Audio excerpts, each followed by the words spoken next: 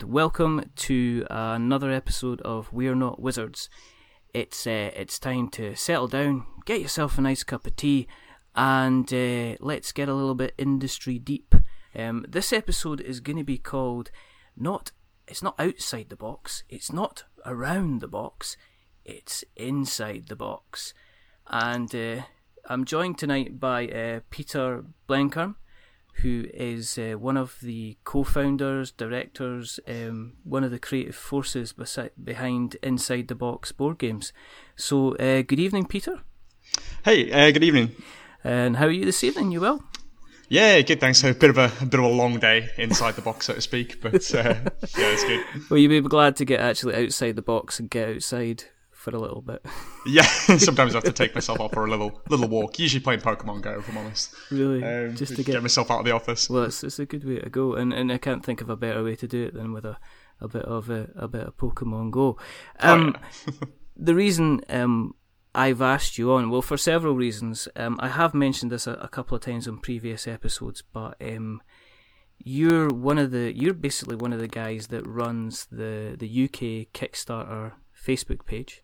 That was one of the first reasons, and secondly is because you also run your own games company, Inside the Box Board Games. So we thought it would be a good idea to get you on and have a little chat about somebody who is out there and actually doing it and is very much part of the vibrant community of board games. Now, for those who are joining us for the first time, the reason that we do this is because there's quite simply not enough podcasts about board games.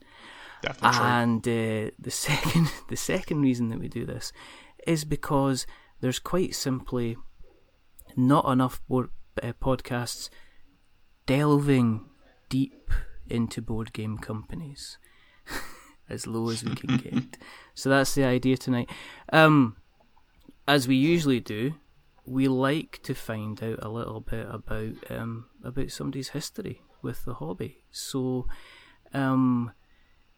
Peter, what we're interested to know is, a little bit about your past, a little bit about what you've been doing just now, potentially a little bit about the future, but most of all, we'd like to start with a little bit about your history and your good self. So, how did you get into kind of the board games hobby kind of thing? That's a good question. I guess I grew up on Games Workshop stuff as a lad. So I was probably about 12. I had those magazines for the Lord of the Rings miniatures game. We got a pack of goblins one week and a pack of Gondorian Rangers the next kind of thing. Got myself pretty far down the rabbit hole with Games Workshop until I was about 18. Mm-hmm. Went off to university, kind of stopped painting miniatures too much. I just didn't have the time really. And then around about my third year, Thirsty Meeples in Oxford, which is the first board game cafe in the UK, opened up. Yes. And me and my mates thinking, that's pretty cool. Not really seen anything like that before. And kind of dusted off my kind of board game kind of brain, I suppose. And then we ended up going there pretty much every week. Going and playing loads of different games, loads more kind of modern Euro games, as opposed to the kind of Monopoly, Articulate kind of stuff. Yeah. And kind of really got back into it because I had a few sort of Games Workshop. And I was really far down the rabbit hole with the Warhammer IP. Had a few sort of Games Workshop IP board games like Chaos in the Old World, sort of some of the Fantasy Flight stuff. Have you still got your Chaos of the Old World? Oh yes. Yeah, it's not leaving my grasp. Have you now moved it from being on the shelf to being in a safety deposit box? Because I don't know if you've seen the prices on these bad boys now. Oh yeah. But I've seen them kind of they're approaching. They're actually approaching worth their weight in gold. Yeah, pretty much. I mean, it's a pretty weighty game as well. So yeah, it's pretty. I've actually got on the subject of random old games that are kind of attracting a good price these days. I got a copy of Pokemon Master Trainer, which again is attracting a few £100 on eBay these days, which is pretty cool. I can't possibly let the thing go because it's nostalgia trope heavy. But so is that yours? You've had that since you bought it originally? I think I've had Chaos in the Old World since I was about 16, and which is about 8 years ago now, and Pokemon Master Trainer since I was probably about 8. So it's back in the day, about 99, I think. Did you have you kept it all nice and beautiful Oh looking. no, it's completely smashed to pieces. I probably lost half the bits. Like, I mean, really did not learn to keep hold of my boxes in good nick at that point. But You'll probably find there will be somebody that will be willing to pay a silly amount of money, no matter how kind of dented the box is, or anything sure, yeah. along those lines. There'll always be somebody that'll be asking, and they'll ask an obscure question like, if you turn it over, yeah, is the plastic nub bit, is that to the left or to the right? It's to the right. Oh, okay, I'll get back to you. So what else have you got in your collection that you're kind of you hopefully will help fund fund inside the box as time goes on? I mean, to be honest, they were kind of my two sort of ones that I want to say like I brought from home. So I didn't really have a huge amount of sort of what we now call like proper board games, I suppose. I had Chaos in the Old World, had Pokemon Master Trainer, obviously I had like reams and reams of Games Workshop stuff. Yeah. I actually, one that I found on Board Game Geek the other day, which I really like to see, like, I want to say, like, in the context of all the stuff I do now, was Mandarin. Yeah. I think it was MB who published it. And it was just really cool, like, set collection, like, Zodiac game, had this little, like, Chinese hut in the middle of it. And you press this little lever, and these little tiles came out with, like, Zodiac symbols on them. You had to, like, collect the sets of them. I probably played that, like, a few hundred times with my, like, parents when I was younger. But it was really weird to see it on Board Game Geek, just, like, completely by chance. Sort of, you know, next to Scythe and, like, Terraforming Mars and stuff. It's really weird. Kind of connecting those two things together. I mean, well, I think when I did a kind of a chat with the guys that were doing the Sherlock Holmes kind of board game, the Kickstarter, it turned out that Jim had been working on the kind of Thunder Road, and that's on Board Game Geek. So it seems to be somebody's just cataloguing kind of board games as they go, and it gives you like the original art, and it's kind of pretty cool to kind of see that. So you hit university, you said third year. Started to get interested in games again. Yeah. Then what happened from then on? What was your path after that? Yeah, so I guess me and my original business partner, Matthew, he studied chemistry. I did engineering, but, you know, massive nerds.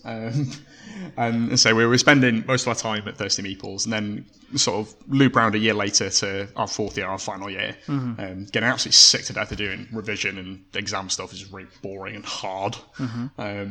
So we started spending even more time there, you know, a couple of times a week just for, you know, blow off some steam. And we were sat there chatting to the manager, Simon Reed. Really, really, really great guy.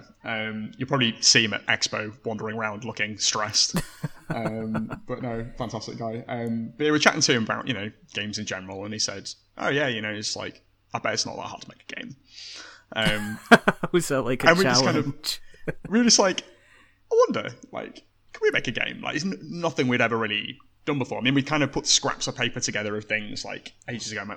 Because we both went to the same school, and our history teacher had a strategy board games club on a Friday evening, which we went to, like, religiously for the entire time we were there. And we, you know, put bits of things together. They were pretty much, like, really old school Eurogame style things that didn't really work and were kind of rubbish. So it's kind of we're kind of in the habit of making bits of things, but never really taking it further than that. But obviously now, you know, we're like 20 odd years old. Like, we knew some things about some stuff, I guess. Yeah. Well, you were invincible and you could conquer the world. So making a board game was going to be absolutely easy. And if you wanted to make that board game as complicated as you possibly could, then leave me alone, Grandad, because you know nothing at all. Yeah, exactly. But yeah, so what we did is we basically went back to, I think it was my, like, dorm room place, and then we just, like, started drawing some things and put some ideas together. Came up with this idea for this, like, absurdly complicated, like, way in over our heads, like, strategy fantasy thing. And like, it's kind of become one of those, like, sore points for me now, because we still haven't finished it, because we still haven't found the right kind of niche for it yet. Well, I mean, Peter, we're not wizards. It's all about sharing. So I think what would be good now, and to help you cleanse, does it have a name? It does. It's called Broken Shield. Oh, right, okay. And what is it all about? Is this the Broken Shield that's on the website? Or is it is. Yeah, it's still there. I'm kind of loath to take it down because it feels like I'm a bit in defeat. The key idea with it was, like, obviously I played 1,000,001 fantasy games before. Obviously, so a lot of Games Workshop stuff, which has very rich, kind of comprehensive sort of fantasy lore behind it. Yeah.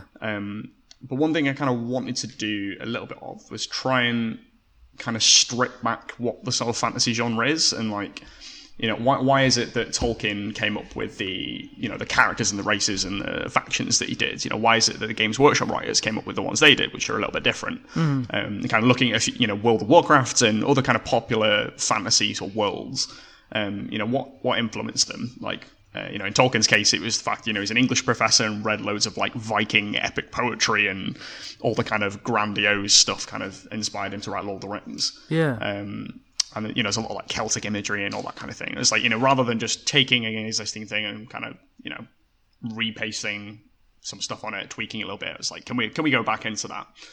The conclusion we kind of came to was that was going to be really difficult, but also that a lot of these old school fantasy genres had a lot of really quite dodgy influences, I want to say. Okay. When you burrow down into where they got their ideas for some of these things, you realise they're a bit off colour. Yeah. Yeah, it's like try to read if you look at kind of original Conan and even if you look into kind of original kind of Greek Roman mythology and everything like that, there's a bit that's kind of some people nowadays would go, oh, that's a bit, but it's a bit part off. of part of a history. So I know where you're coming from. Yeah, and it's can we reimagine those fantasy ideas in a modern setting? Can we communicate? I mean, Tolkien was around in the sort of 30s and 40s, and he wrote with the context of all the crazy stuff that was going on around him. Yeah. Can we do the same thing? Can we talk about issues in the world around us, really abstractly through a fantasy setting? So it doesn't feel like you're getting a politics lesson or a lecture, but it feels like you're kind of talking about things, thinking about those ideas, maybe relating it to your experience of what's going on in, your country or whatever. Mm-hmm. We had some fairly high ideals at this point. You were kind of was there brandy involved? I mean, was there smoking jackets and stuff? And were you ready to conquer the world? Was Oxford, so it was a bit pretentious, but fortunately not. We were the sane end of the spectrum, I think. Is the problem nowadays with say stripping back the fantasy genre and making a new race of creature?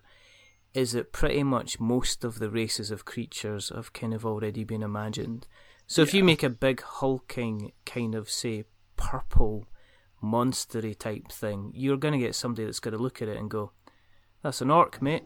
No, it's not. It's not. We've called it something else. We've called it a grak. No, that's an orc, and you've just said the word bucket in orc as well, kind of thing. So you've got that kind of danger. So, where is Broken Shield at the moment? How have you left it? Where is it? What kind of state is it in? Is it still broken? It's pretty broken. The first thing we came up with is basically kind of asymmetrical, kind of grid movement area control game. Yeah. It doesn't really warrant explaining because it was a bit crap. But then kind of came up with a more abstract thing. It was basically the idea was it was all based around sieges. Right. So it's about the idea that you're in this broken world where everyone's got all these political struggles that are kind of vaguely based on the kind of things we have in modern day society, but in a fantasy setting. And the crux of it is everyone's kind of holding themselves up in these castles, fortresses, whatever, caverns. And the main game is essentially battling it out, trying to take resources from someone else by, getting through to that castle. Yeah. So there's a kind of campaign level to it and a sort of real-time level to it, sort of kind of medieval Total War video game, that kind of thing. Where you can kind of engage with it on a kind of grand strategy level as well as kind of the individual sort of field battles and sieges. So we kind of had these very big, very grandiose ideas for what it was going to be. At the moment, I have a lot of scribbles, a lot of spreadsheets that don't really have any information in them, and a lot of like bits and bobs of things. Obviously, got some of the artwork when we got very excited about it. Got very close, I think, but then kind of fell apart, which unfortunately is how a lot of games go. You get very far, or what you think is very far into the sort of the meat of the project, and then you realise it's not going to work. Yeah, which is a bit of a shame, obviously. Is it going to be like the guy that goes out and buys a 1974 Ford Cortina that is a shell of a car, and then spends the next kind of 32 years kind of fixing it up until at the grand old age of 65 he rolls it out of the driveway and it's there for everybody to see? Is this going to be your pet project that you keep picking away at, I guess? I think it probably will be. Like, I think it's a bit of a weird one now, because it the original conceit of the project, like it still fits within the kind of like the remit of the things that we want to do. Like, yeah. One of the things I did recently was bought some T-shirts for conventions and stuff. And I thought it'd probably be a good idea to have some kind of slogan that goes in the back, as well as like the ITV logo on the front. And I was trying to think, like, what is it that knits together all the different things that we do? Like, why do I keep coming up with ideas like the ones I do? And like, basically, they're all really pretentious. Like, I'm going to be straight up. Like, they're all like games that kind of mess with people a little bit. Yeah. Like they have some kind of like idea behind them. With Molecular, our first published game, it was about trying to make a complicated scientific topic seem accessible and interesting. Yeah. Yeah. It was more about education than anything. With Statecraft, which is the one we published in the summer, it was all about engaging people with political systems and political ideas without making it seem partisan. So, like, trying to remove people's biases from the equation. Yeah, yeah. With Subterra, the next one, it was about like how to communicate fear, and how you can mess with people's minds in the same way you would do in a movie screening of like a nasty horror film, when you're in a brightly lit room with your mates with a couple of cans of beer open and you're playing a board game. Like, is it possible to recreate that? So they're all kind of like these lofty ideas, I want to say. Like, those are things that kind of get us excited.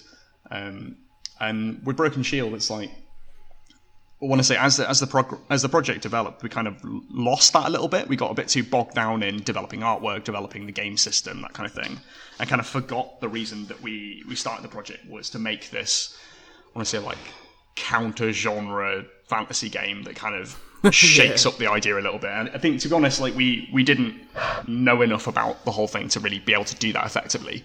In terms of game design, in terms of like writing, world building, that kind of thing. So a bit out of our depth, really. But so, I think, did you and Matthew then put this to bed and then think, well, what else can we do? Or was it a case that more interesting things kind of took over from it, and it got kind of put to the side more and more and more?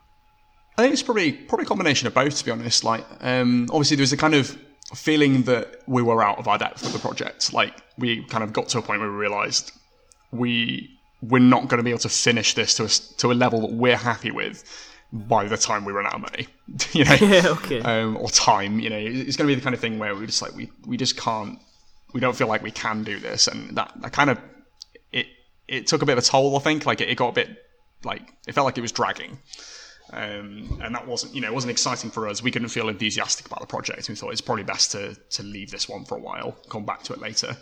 I think at that point we thought later was going to be a couple of months' time rather than probably a couple of years. Where it is just now, because it is on the site, and I've had a little look, and you've got like you've got a map, a nice little. It looks like it's the old. I've done a ye olde worldy map, so I've written some stuff and then got the T out and painted the T on it to make it look cool.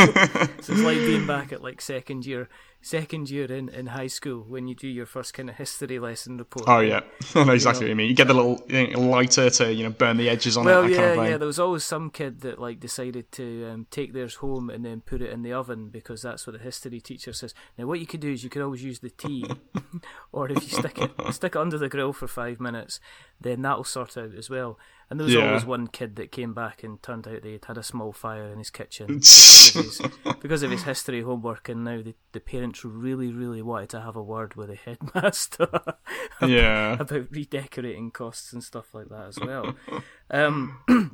How long was it before you moved away from Broken Shield and you got into Molecular, because was that not your first kind of proper foray into it, really? I think we realised quite early on that Broken Shield wasn't going to be the first game we published. Yeah. It was the first one we kind of tried to make.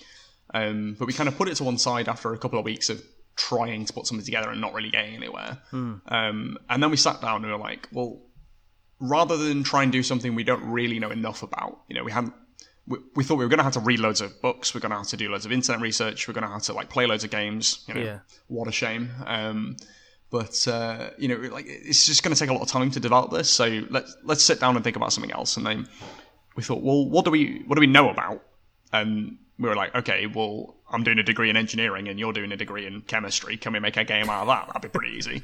And it was literally that conversation that sparked the whole thing. And I was like, well, I wasn't really enjoying my degree at the time, so I was like, I don't really want to make anything out of engineering. This is boring. Yeah. So Matthew was like, well, I like chemistry. Let's do one out of that. So we fiddled away with, different sort of bits of chemistry that he was researching at the time. What kind of things he got excited about? Why were they interesting to him? And then I thought, well, so you were still at university at this phase? Yeah. Yeah, we're just sat in college room just chatting at this point. Just what can we do? I don't know, I don't like my degree. Shall we do a board game? Yeah, let's do that. What about this Broken Shield thing? We don't talk about Broken Shield, Matthew, anymore. Yeah, that's pretty much exactly how it went. So you're doing the course, and how easy was Molecular to put together compared to what happened with Broken Shield?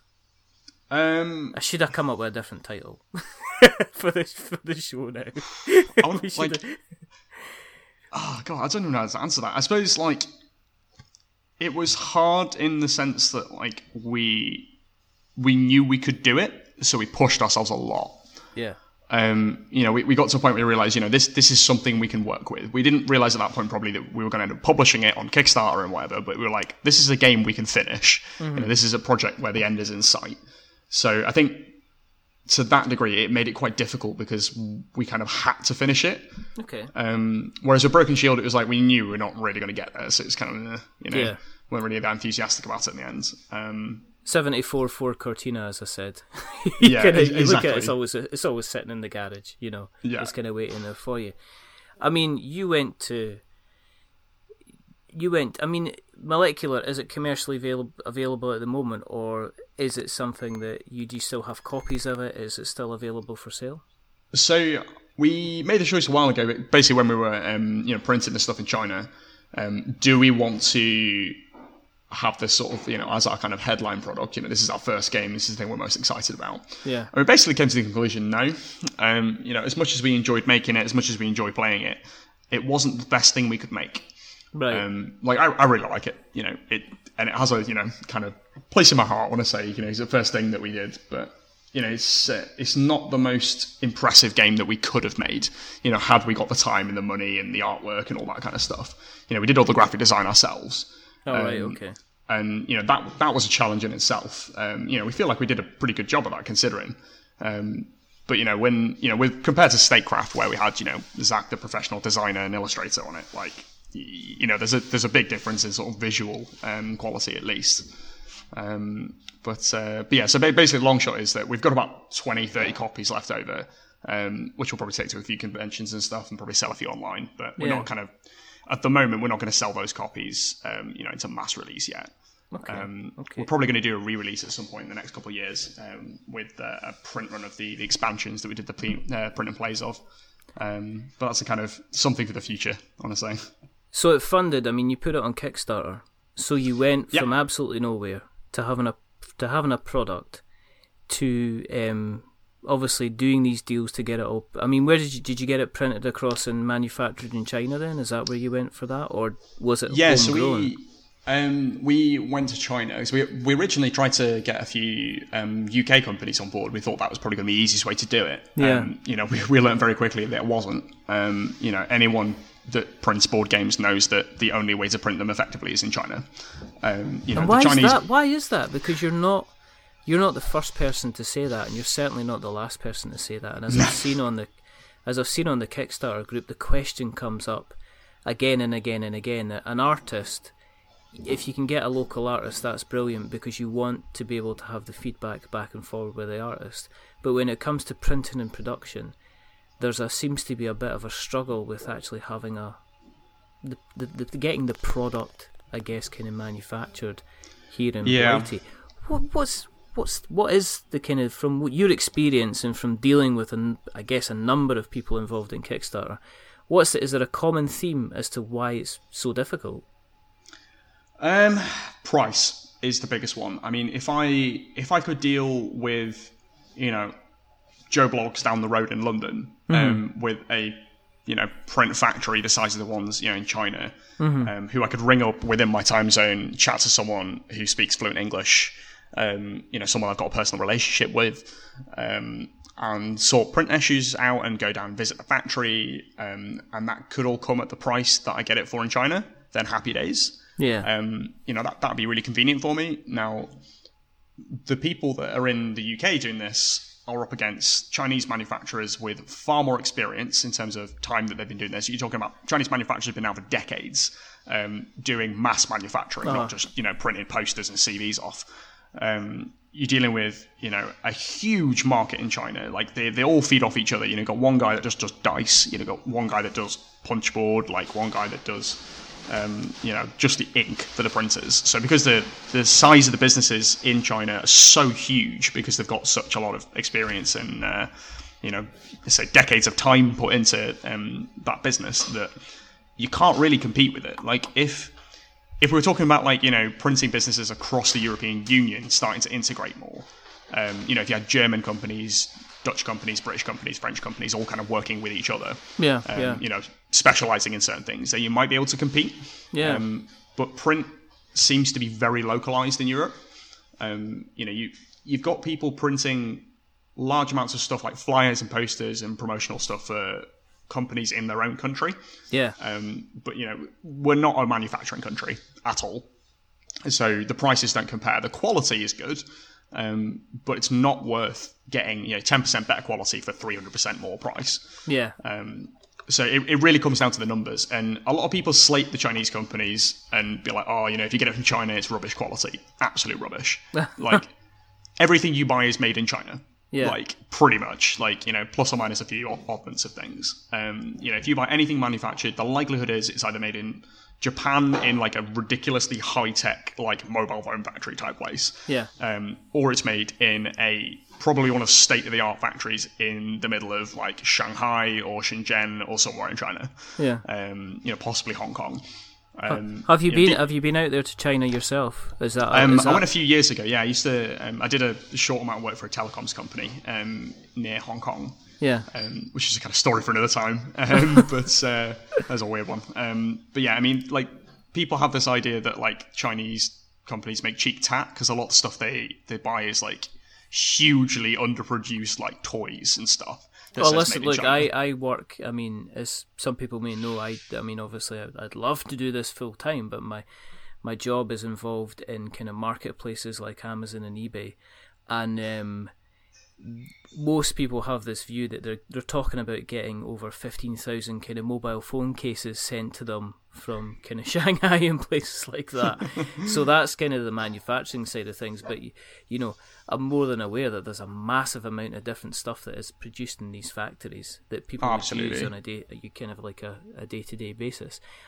On that bit, is that something that you guys would ever consider, kind of thinking, well, could we move into kind of a printing side of ITB? Could that be something that we could do, or is it just cost prohibitively always going to be I mean, the difficulty is that it's with print, because it's a bit of a weird business from what I understand of it, in that you've got the raw product, which is things like your kind of basic flat sheets of grey board, you paper, your ink, your printers, or whatever. Yeah.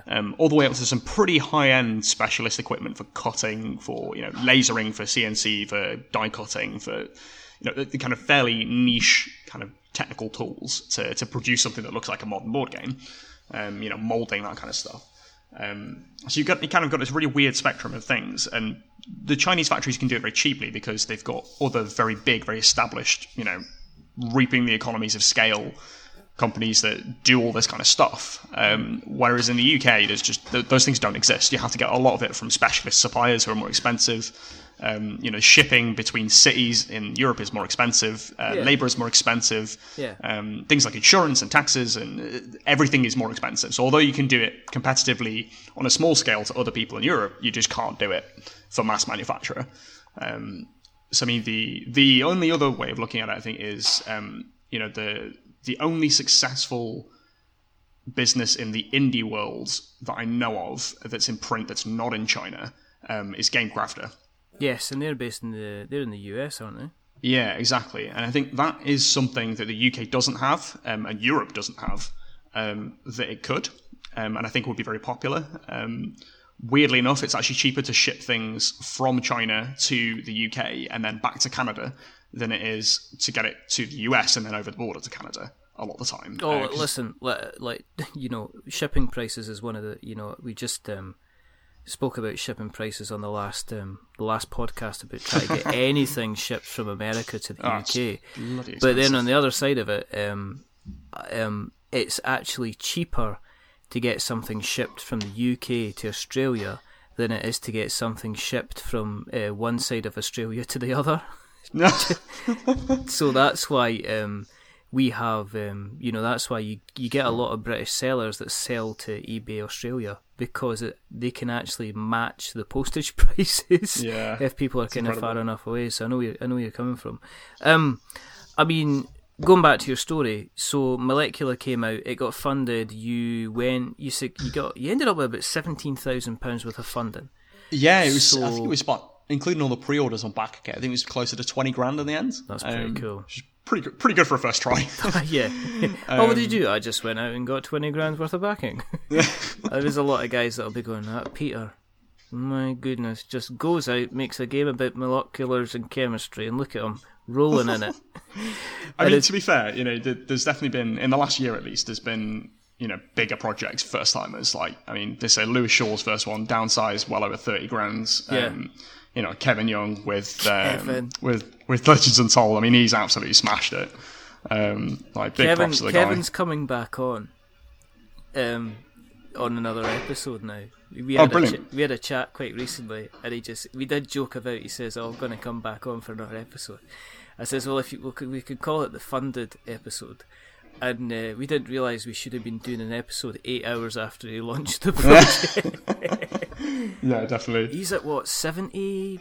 Oh, he's about 70-something grand now. 72 million, 72,000. Yeah, he's doing absolutely fantastically. Which looks like it's heading towards the tens of millions. But he's done. I mean, he's done really, really well. But you doing that. I mean, did that mean? I mean, from your career point of view, when did Molecular get released? Was it last year or year before? It's 2015. Right, so, okay. Yeah, it was like last year, basically. Okay. Did that decide the career then? I mean, did you have to go and have a word with the parental units and kind of say, guess what? You're never going to guess. I actually had that conversation not too long ago. So when we did Molecular, we made a bit of money. Like, we're not talking anything significant, really. It was enough to get us both a very generous set of Christmas presents for our families, and fund a little holiday each and that kind of thing. It's not mega bucks at all. We're talking a couple of grand a piece. Mm-hmm. Once we'd finished with everything, which was good considering it was our first project. We weren't expecting to make anything. No, because we didn't know how much things would cost really. Well, I mean, this is what happens. You put money into a Kickstarter, you get a board game. You don't usually get anything else because once the stretch goals and stuff take over on it. Yeah, exactly. You're kind of like, you're lucky if you got enough to kind of eat your lunch. So Molecular comes out, and then, I mean, what's the steps into kind of like the inside the box? I mean, when did ITB? When did you sit down with Matthew and say, let's make a go of this and turn it into a business? or I mean, what was the next steps after that? I think, weirdly enough, actually, ITV came first. So we had an original business partner as well, a guy called John, who did all the graphic design on Molecular. Yeah. Parted ways with him after a while, so he sort of went on to do other things. But one of the things we all kind of sat down, the three of us, and we said, well, none of us have any money, basically. None of us have a pot of cash we can rely on if things go skywards. So we have to make sure we're protected. We've got to do what we can to make sure we're not going to end up bankrupting ourselves before we've even graduated. So we decided to set up a limited partnership to kind of recognise that we were all kind of in it together. And so if someone sued the company, we wouldn't end up losing everything we had. What limited assets we did have. So it's basically kind of a sensible legal decision, I want to say, at the start that made the company. And obviously we had to come up with a name. Then we... Yeah, where did that come from? Let's talk about this, because if I've heard anything, I've been in sales for 20 years now. I'm old. I'm probably old enough to be your dad. There's an episode coming up quite soon where I am made to feel extremely old, thanks to a certain gentleman that you know quite well, and nobody else knows about, but that's... And I've been told, what you got to do, right, guys? If you're going to be selling or you're going to be doing anything or any kind of blue sky thinking where we get around and discuss our ideas and make them float, is we want to be thinking outside the box. So where did it come from? Was it because of that? Was it because? Yeah. It was I want to say a reaction against that, because we just sat down and thinking, what kind of thing could we do? And we don't want to pin down the company too much because we don't really know when. Are we going to wrap this up after one project? Is it going to completely fail? Or are we going to do well out of this? We don't know what we're going to do with it. So we wanted something that was, fairly general, but still kind of on point. It wasn't going to be a kind of fantasy games limited, that kind of thing. So we don't know if we're going to make any of them. I know. Get you the troll and orc or something. Yeah, exactly. We just didn't really know where we were going to go with it. So we thought something that's gamesy but not too specific. And then we just kind of started chatting on, something about games, boxes, whatever, and then outside the box, and then we're like, oh no, someone's done that already, it's a bit bland.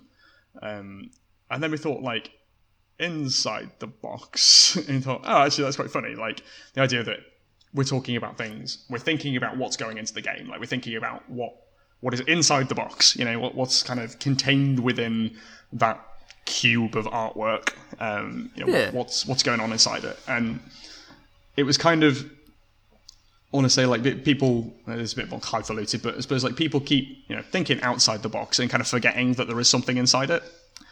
That's very Schrödinger. Yeah, a little bit. I don't know whether to open the box to see if Peter is still alive or Peter is dead.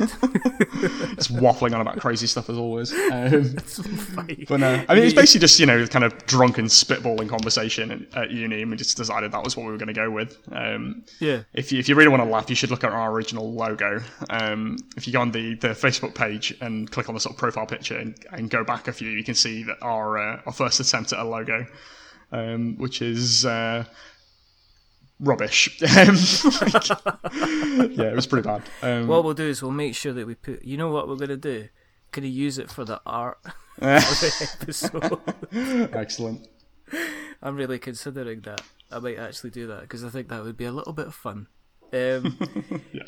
So, did you graduate? Yeah, so this is the bit where I got a bit mental, really. So I finished my exams on a Saturday, and then had it's a thing, like a sort of dinner thing that we did with our tutors. So was it? Yeah, it was a Saturday. So we did that on the Saturday night. We had this dinner with our tutors, as a kind of celebratory meal thing, which was quite nice. And then my girlfriend took me on holiday to Poland for 2 days from that night, which was really nice. It was really cool.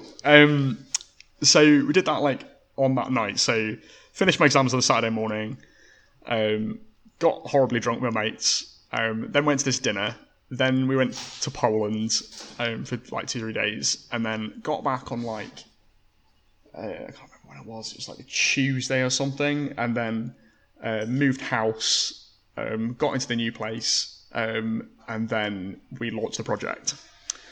Molecular, that was. All within the space of like a week, which was a bit crazy. And it was me and Matthew just like there for like 48 hours straight, just like boshing Red Bull, trying to like get everything finished on time. So we'd like promised everyone a particular date.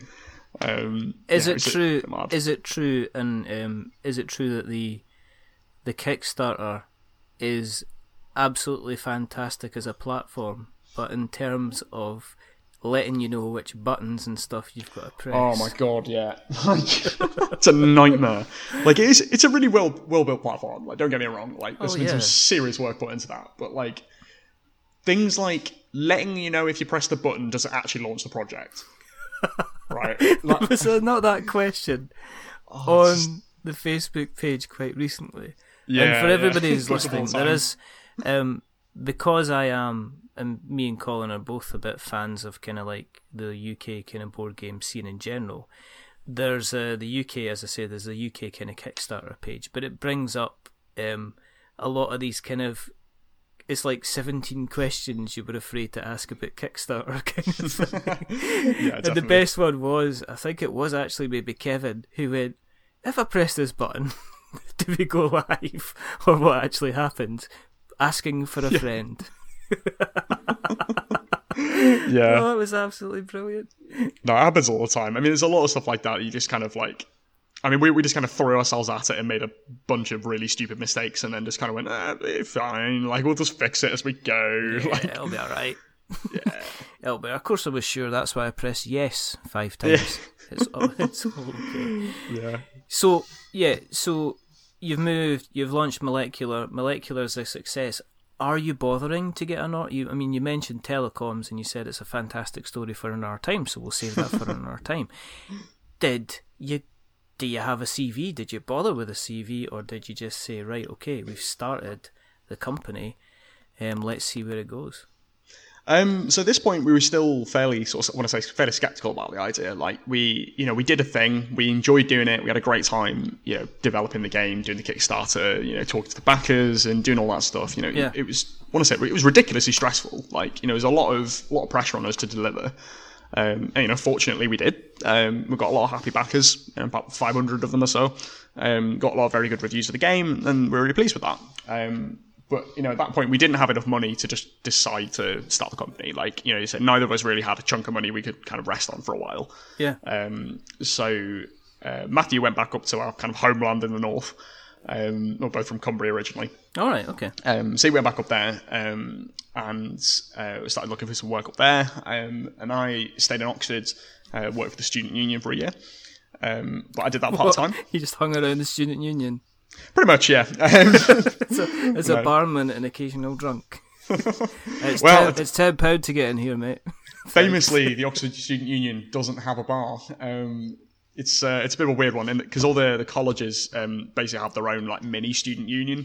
Oh right, okay. So the actual like student union is basically just an office. It's kind of boring. That sounds kind of boring. But yeah, so I worked for them for a year. Cool. As, okay. Like a part-time, like I was helping the had like a student fundraising group, and I was like basically looking after them.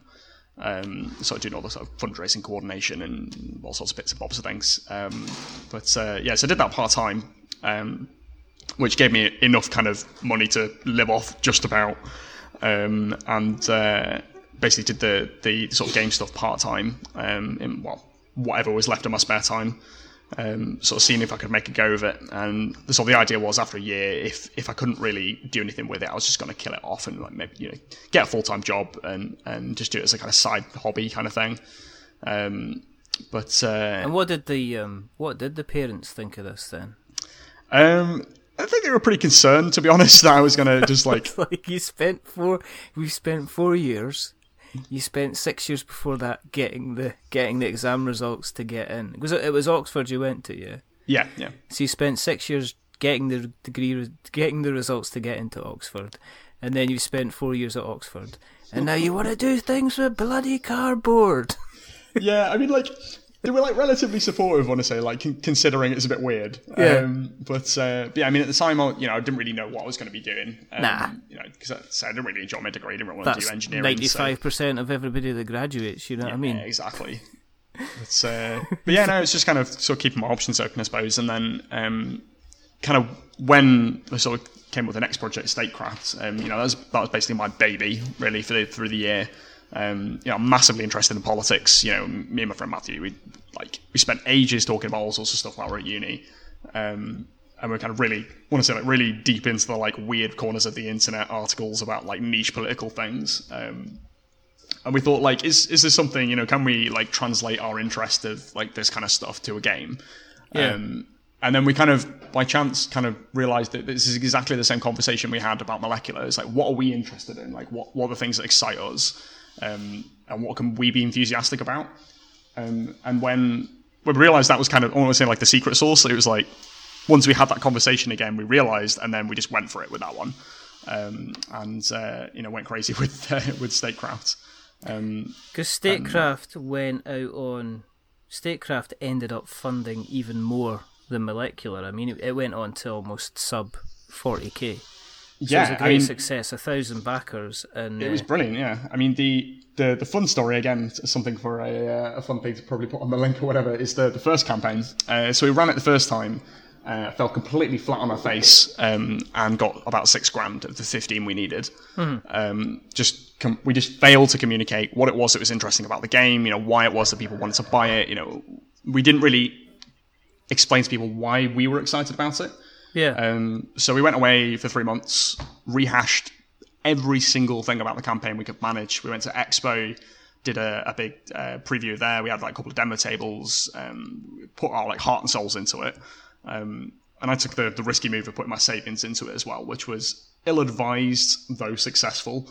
It's a bit of a gamble. Yeah, it was a bit, and I was a little bit worried about it, obviously.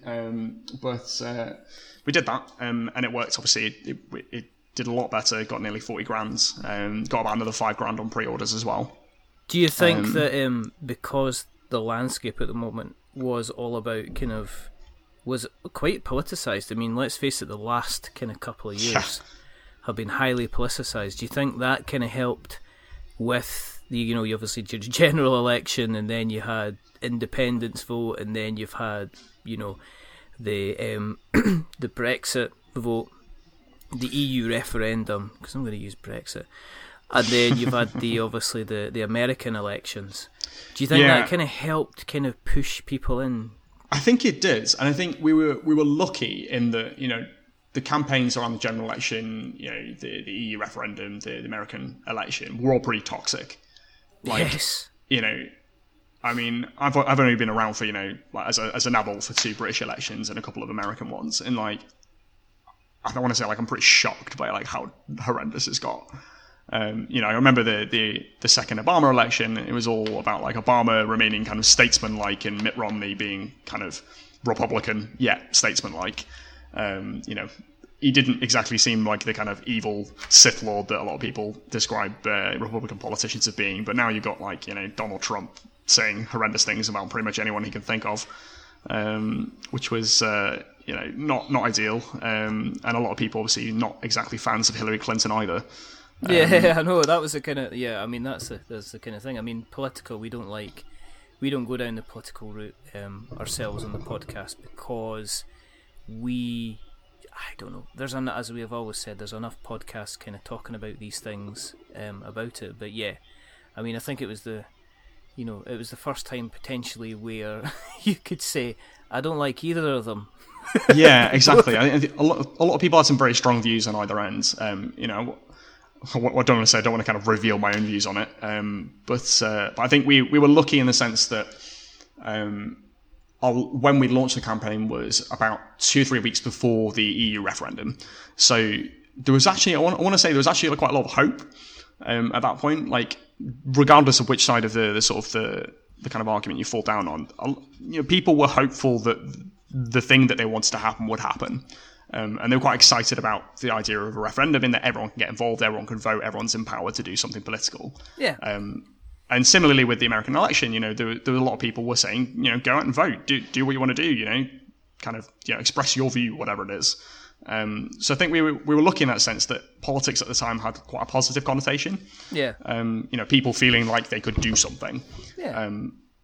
After the referendum, we released a supranational union expansion, which went down incredibly well, despite a lot of sort of, again, sort of angry conversation about the topic in general. I think we were quite lucky there as well, to be honest. But I think it did definitely, I want to say, it brought politics as a subject to the fore. And it made people aware that it's a thing and a thing that they should matter to them.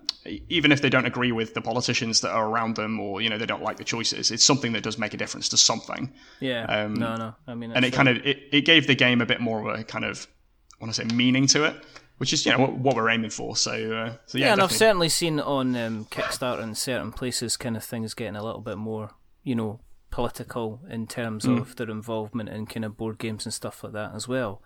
So Statecraft funds, and you get it out there, and everybody's kind of happy. And then, where'd you go? I mean, what did you do next? I mean, was this you officially rolling and running with ITB as an official company with offices and stuff like that? What happened after there? I mean, I cracked open a bottle of champagne. Breathed a sigh of relief. Yeah. Cried at the Kickstarter fees.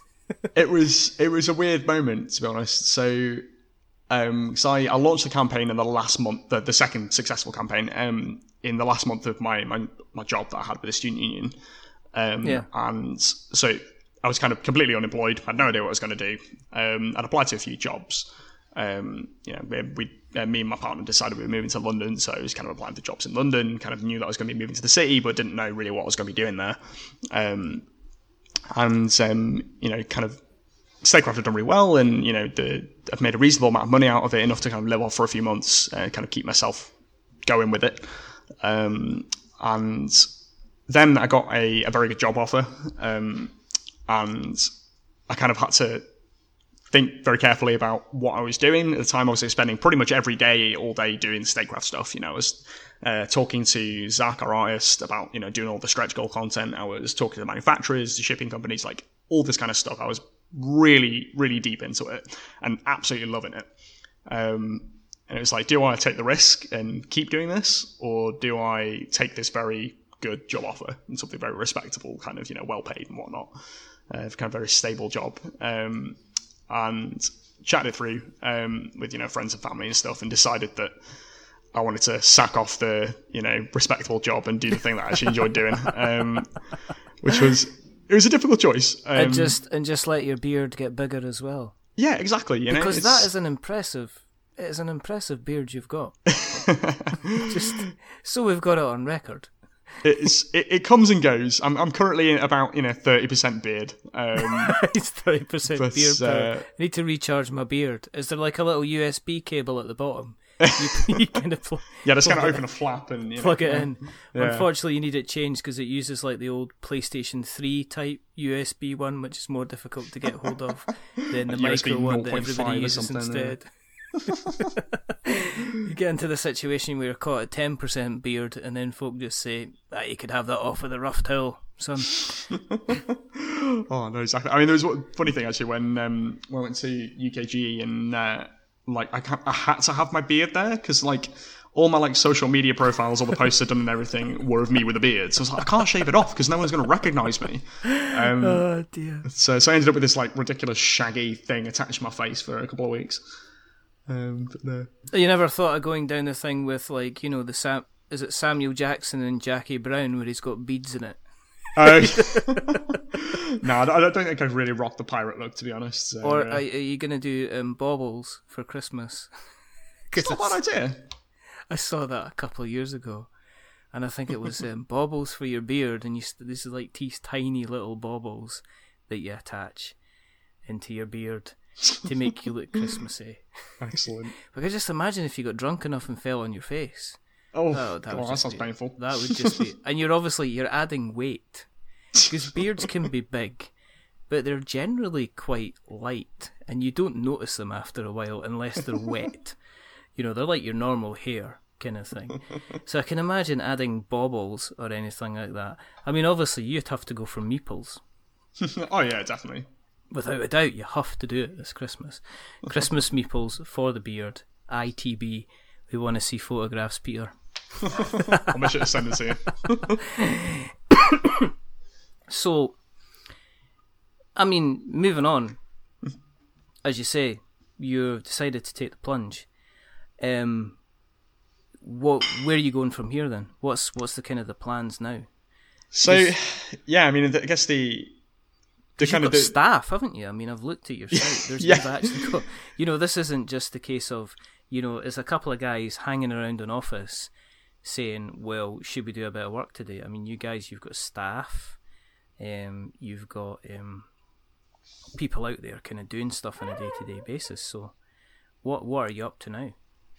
Well, I guess the kind of the main thing for us was that, like, if we're going to do it, we're going to do it properly. We haven't got the money to mess around. We can't just keep kind of dipping into savings and whatnot. So it's like, if we're going to actually go for it, we need to do this like full tilt.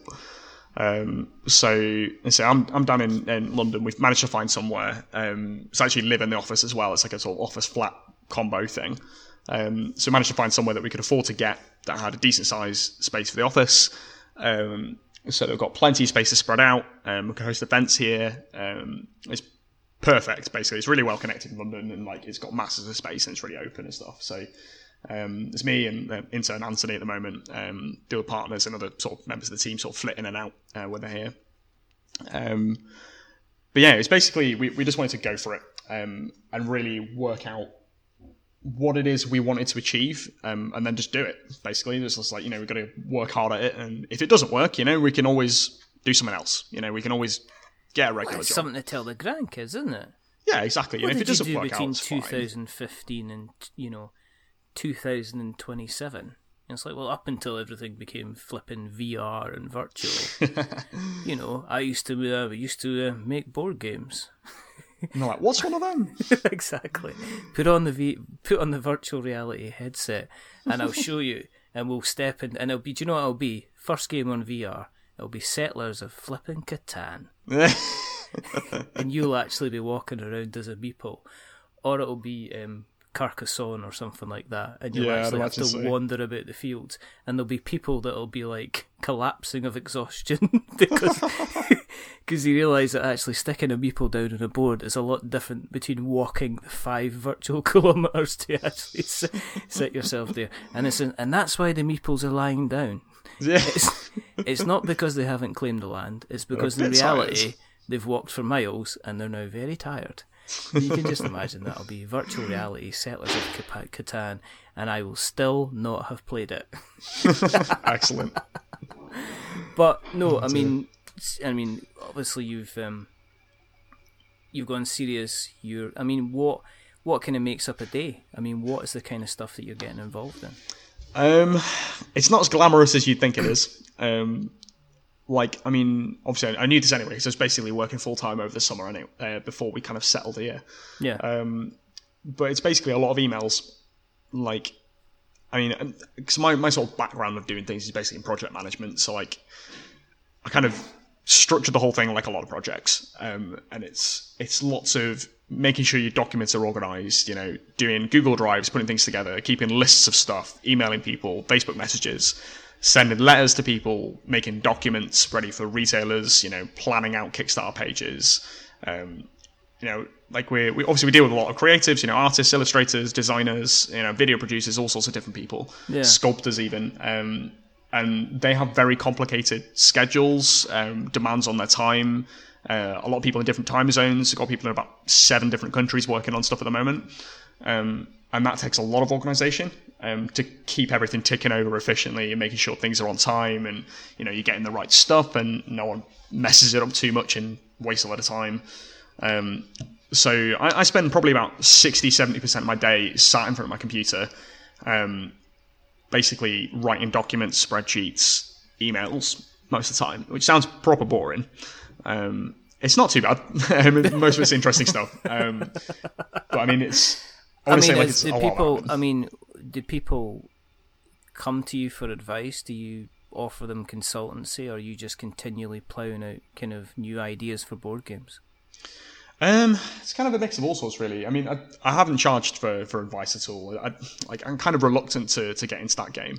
Other people do it. Other people do sort of consultancy for projects and, make a good crust out of it, and people are very satisfied with what they do. But I think for me, like, I got into this to make games, and I got into this to kind of make stuff. And for me personally, like, the consultancy angle, while it's a very lucrative business and it's something that can add a lot of value, it's not really for me. I think, like, I design games myself. Now we're moving into publishing other people's games.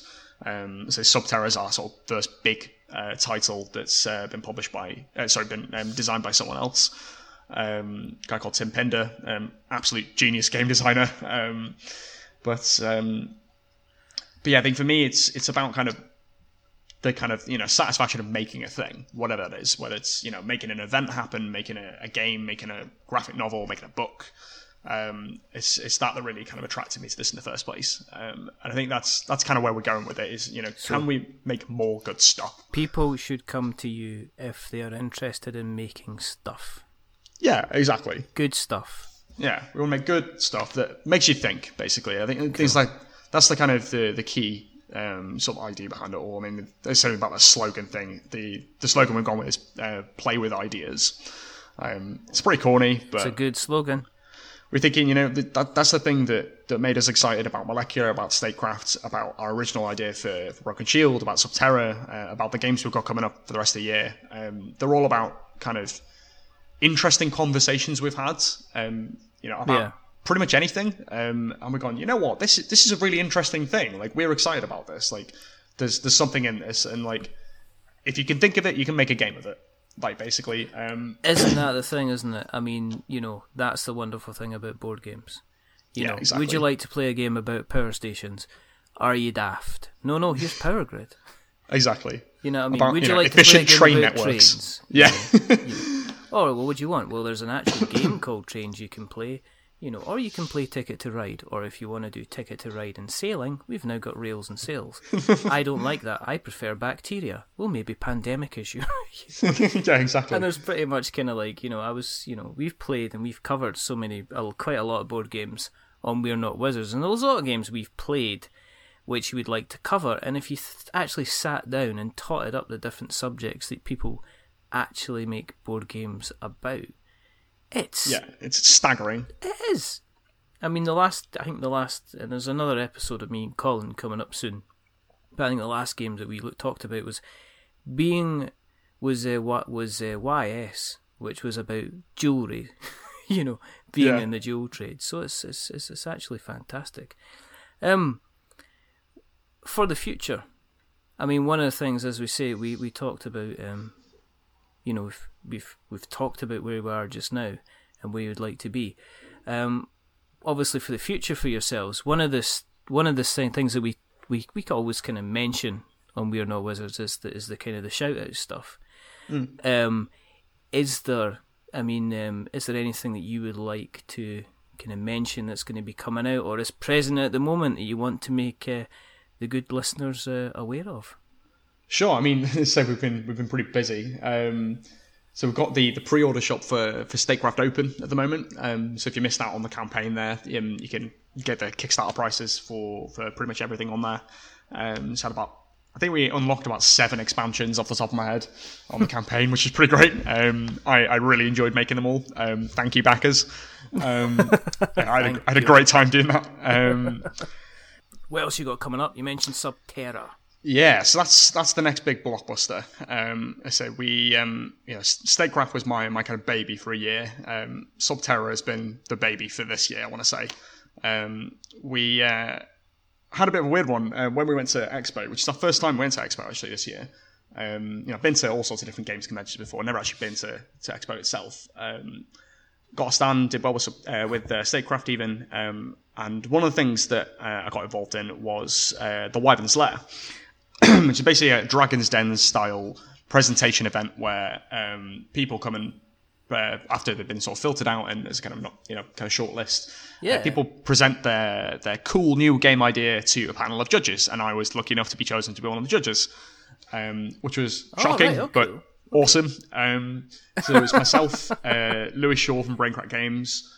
There was Alex Yeager from Mayfair, Duncan Malloy from Osprey, a chap from Spiral Galaxy Games whose name escapes me. Yeah, Duncan's great. Duncan's brilliant. We did an interview with Duncan about Escape from Colditz, and brilliant. Just as a quick aside, there is a copy of Escape from Colditz coming to me very, very soon. Excellent. Which I treated myself for Christmas. So brilliant. I'm quite excited about that. Yeah, he's a top guy. So there was guy from Spiral Galaxy you were saying. Sorry. Yeah, and the sort of the big name was Christian Peterson from FFG. Oh yeah. Who was pretty grumpy actually.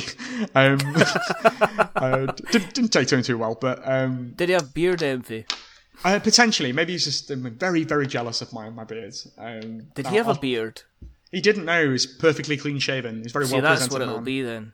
He's probably. Do you know what's happened? He's gone out, and before he's went out, his wife said to him, "You're not going out with your face looking like that." But the guys like it, you know. It's he's like taking that him kind upstairs, of vibe. have a shave. So he's come in and he's sat next to somebody who's just throwing their beard in his face. Absolutely. Oh, it's a shame he was. No, I mean, obviously we're not gonna. I don't want to speak ill of the man because I think he's just had a bit of a long day. An email to him and say, we run a podcast called We're Not Wizards, and I don't speak in this voice at all. So that would be kind of cool. But yeah, so who? Kevin Young mentioned Werven's Lair. Yeah, so he was one of the presenting, I want to say teams there with his business partner presenting Legends Untold. And I think he actually got some interest from a few judges as well, which is pretty cool. Yeah. But obviously he decided to go his own way, and that's done very well for him, which is great. Like it's really exciting to see that someone's decided that don't get kind of dazzled by the publishers if you think you can do it yourself and do it your own way. And, yeah, absolutely. Massive amount of respect for that. No, absolutely, absolutely. But yeah, while we were there, one of the projects that was presented was Subterra by Tim. He did an incredibly compelling presentation. What I thought was very compelling, very clear. He had a very clear vision for the game, what it was going to be, why it was going to be that way. The game was clearly very thoughtfully designed. Had like a clear sense of purpose, like the actions that you were taking in the game connected very well to the theme. You had a lot of very interesting decisions to make. It wasn't complicated to understand, but it had a lot of depth. So it's kind of hitting all the right notes, basically. For something at least that we wanted to publish.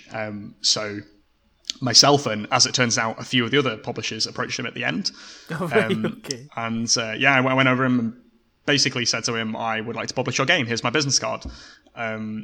So he looked a bit shocked that someone had said that. I think probably less shocked as more and more people came across and said the same thing.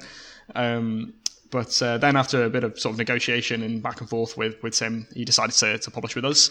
So now we kind of, 6 months later after reams of art development and, game playtesting and promotional stuff and kind of really getting the concept refined to, sharp edge, we're releasing that in January on Kickstarter. So to kind of tell you a little bit about what the game actually is, it's a cooperative survival horror game where you and a bunch of sort of professionals have been sent into an unexplored cave network by this mysterious company. You're not really sure why you're mapping this cave network out. You assume it's for some kind of mining or something. You don't really ask too many questions, and you get into this cave network and you fall down into the bottom levels of this cave. You can't see an obvious way out. There's no immediate exit route. And you have to find your way out of this horrifying, hazardous, dark, terrifying cave network before the batteries run out on your flashlights and you're lost in the darkness forever. And it's basically you start off in this kind of partially lit bit of this tunnel with a kind of huddle of cavers together. You have to procedurally generate your cave and try and explore your way out. While trying not to die as a result of being attacked by floods, cave-ins, rough terrain, gas leaks, and the kind of tagline bit of you, and you don't think you're alone down here. Things that come after you. It sounds like a good day out for the kids. Oh yeah, definitely. Good, clean fun. But it probably the best way to explain it is think Pandemic meets the film The Descent. So it's kind of dark, unsettling horror with a good kind of co-op feel. So it's a good game. It's very neat. It gets very quick as well, which is good. So you're doing a lot of actions awesome. In your kind of your 45 minutes to an hour slot of time. You don't always win. It's a hard game. Some co-op games can be a bit too easy. They kind of for want of not making people feel a bit kind of outdone. Yeah. But I think it strikes a good balance between being a good challenge and being possible.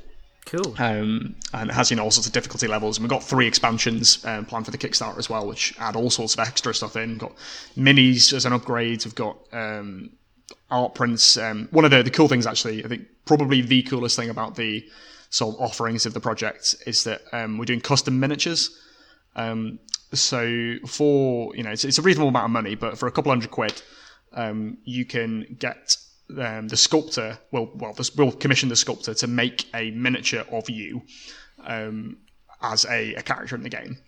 That's and you'll very get tempting, isn't it? A copy. You've got it. Yeah, and you'll get a copy of this sent to you, along with obviously a copy of the game and everything. And you also get, be 3D printed, high quality miniature, the same scale of all the ones in the game. And you also get a statuette, sort of blown up version of it as well. Oh, I can imagine that. Me showing my grandkids that. Yeah. Look at this.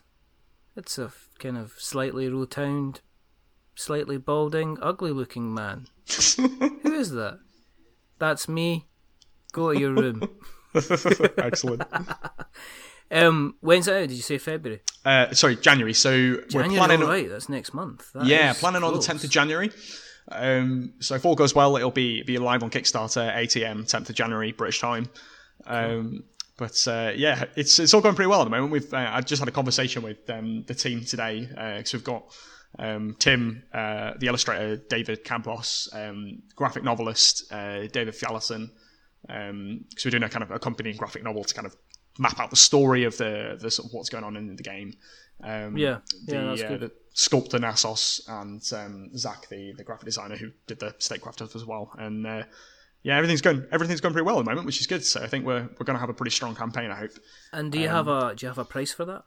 At the moment, it's looking between £20-25 for the core game. Really? So it's going to be on the low end. That is. Price. Yeah. And it's a pretty solid game. You got about 70 tiles, 8 caver boards, so sort of player map boards. Meeples tokens. You've got a sort of deck of what we call the hazard cards, the sort of things that happen in the cave.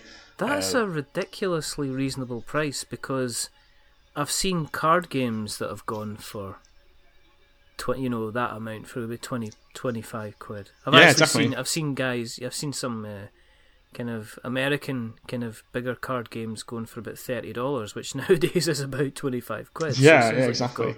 You've got quite a lot. Well, I mean, we shall keep an eye out on it on the We're Not Wizards, and make sure when it's out there, we shall give it a little bit of a shout out or a mention when it does come out. That'd be very much appreciated. That's fine.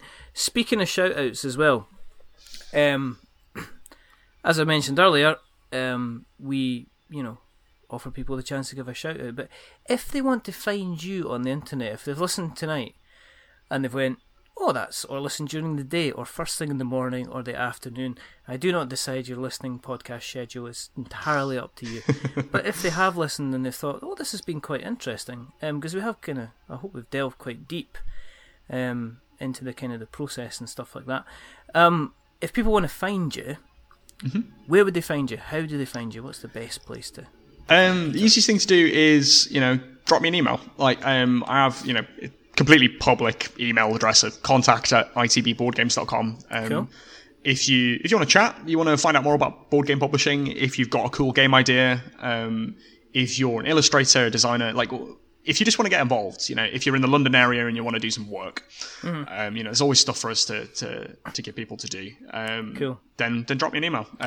Catch me on Facebook, Twitter, whatever else works. Are you on? What are you on Facebook? Is there a particular people should look for? Easiest thing to do: look for Inside the Box Board Games on Cool. Facebook. Just search it; it'll come up. You'll see the little red hexagon. Cool. And what about the Twitters? Twitter's just at ITB Board Games. So again, just give me a shout if you want to chat. I don't know. You got a cool idea. You want to bring something to our attention. You want to shout horrible things at us. I don't know. Whatever floats your boat. Well, you've got the and obviously as I've mentioned a couple of times, you've got the kind of the UK Kickstarter page as well, which you've been responsible not only for kind of getting everyone together, but kind of building a miniature community for kind of helping people out. So we'll put a little link into that as well. It's growing on a day-to-day basis, and it's interesting to see so many creative people, taking something that was maybe a sketch on a notepad or something that they thought about in the middle of the night or something, and actually make it a reality. So there's some great people on there. There's a few people that have ended up on We're Not Wizards through that, exactly. which is good. As for us, if you want to keep an eye on what we're up to and what we're doing, we are on Twitter. It's We're Not Wizards. We're on Facebook. It's We're Not Wizards. You can get us on Instagram. We've got about 10 photos now. Oh, we got one of them as well. Steadily increasing. Might be 11 by the end of the night. And that is in We're Not Wizards. You can email us. It's magic@we'renotwizards.com or .co.uk. If you go to iTunes, you can find us on there by searching for We're Not Wizards as well. Subscriptions are always nice because that bumps us up the list. Reviews are even nicer. So if you like what you hear tonight, jump us a little bit of a review. It always again helps get the word of the podcast out there as well. Peter, this has been, for me, it's been fascinating because you've kind of got quite a presence in terms of running the couple of successful Kickstarter campaigns that you have. Obviously, taking the plunge and starting a board game company. For a lot of people, that would be a bit of a kind of a dream job to be involved in the creative process. So it's been very interesting, and I've had an awful lot of fun as well. And I hope, Great, me too. I hope you've enjoyed yourself as well. Yeah, definitely. As normal, there is only one more thing for everybody to remember, and that is that we are many things, but we're not wizards. Are we wizards, Peter? Definitely not wizards. Absolutely not. We are many things. We are maybe deep-sea exploring miners. Or maybe we're running a political campaign or even a board game company, but we don't use magic. But listen, no, thanks again for coming on. I really appreciate your time. All that's left to do is for everybody to say goodbye. So it's a goodbye from Peter. That's a goodbye from me. And it's a goodbye from me. I've been Richard. Again, thank you for listening. Take care. Always roll sixes, and we shall speak to you very soon. Goodbye.